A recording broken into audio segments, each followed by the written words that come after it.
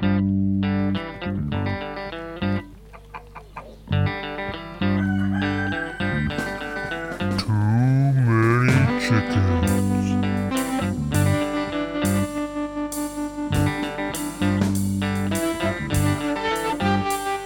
there, everyone. Thanks for listening to Too Many Chickens. I'm Eric P. Kraft. I'm not going to pretend that keeping chickens is the cheapest activity out there, but generally it could be worse. Once you get the coop sorted out, the rest is mainly small items like food and bedding. Those expenses, for me anyway, come once a month or so, and usually add up to about $20 for a bale of pine shavings and a bag of layer feed. I don't have to pay for grooming or walking like we might with a dog, and it's certainly cheaper than, say, owning a boat. Sure, I can't cruise around a lake on a chicken, but I'm also not bleeding money. I can live without a boat. Of course, there is always the issue of vet costs. For the most part, the chickens seem in good health, save for the mites and occasionally vent gleat, both of which I can treat on my own. Up until now, the only times I had to take a chicken to the vet was when Susie Cream Cheese Sr. had a prolapsed vent and when Boss Chicken's legs gave out on her. I know my limits and seek out the pros when needed. But a lot of ailments can be DIY projects. Sometimes messy and gross DIY projects, but that's the price of savings. Which brings us to the Great Bumblefoot Scare of 2016. During one of my evening chicken inspections, I noticed that one of the Mandrell sisters had a weird growth between her toes, about the size of a peanut. Not sure what else to do at that moment, I reached out and poked it. It was pretty hard, also like a peanut.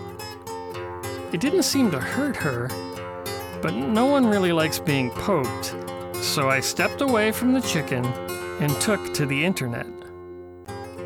I was worried that it was either a tumor or something horrible to do with mites, but my search for weird growth on chicken foot brought up loads of pages about bumblefoot.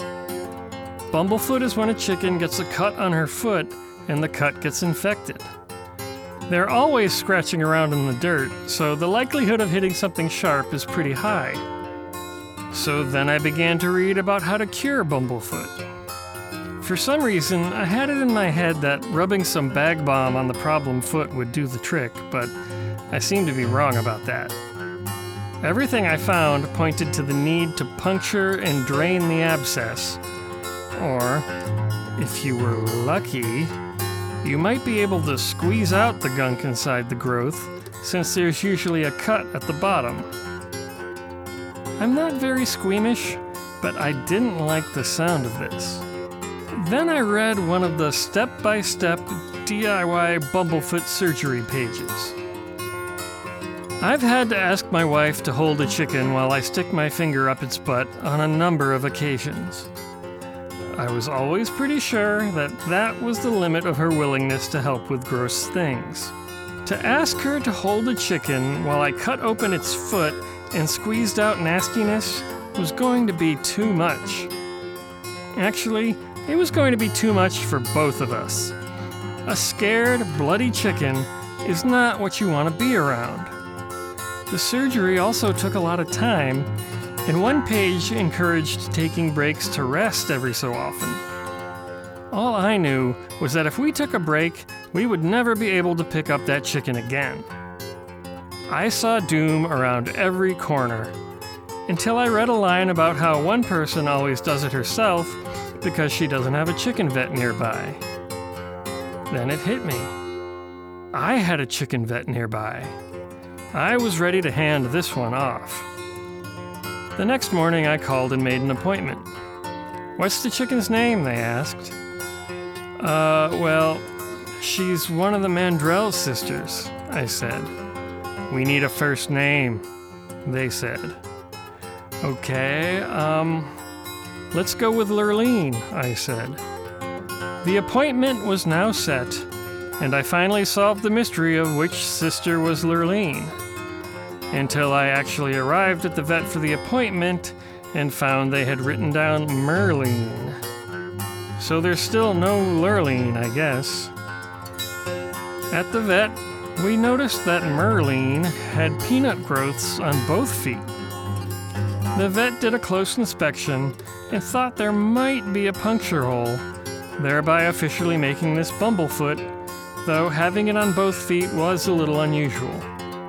She took Merlene out back, and 5 minutes later they both returned. Well, it wasn't Bumblefoot, she said. It turns out that Merlene has loose foot skin, and each peanut was just packed full of dirt and crud. The vet soaked her feet in some water, and then just pulled the crud out with some tweezers. I was sent home with Merlene and a bottle of betadine to soak her feet in daily.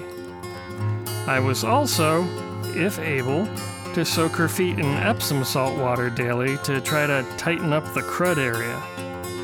Amazingly, she put up with this.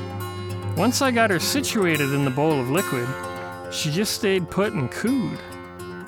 I guess a good foot soak does wonders. On the plus side, I didn't do any unnecessary surgery.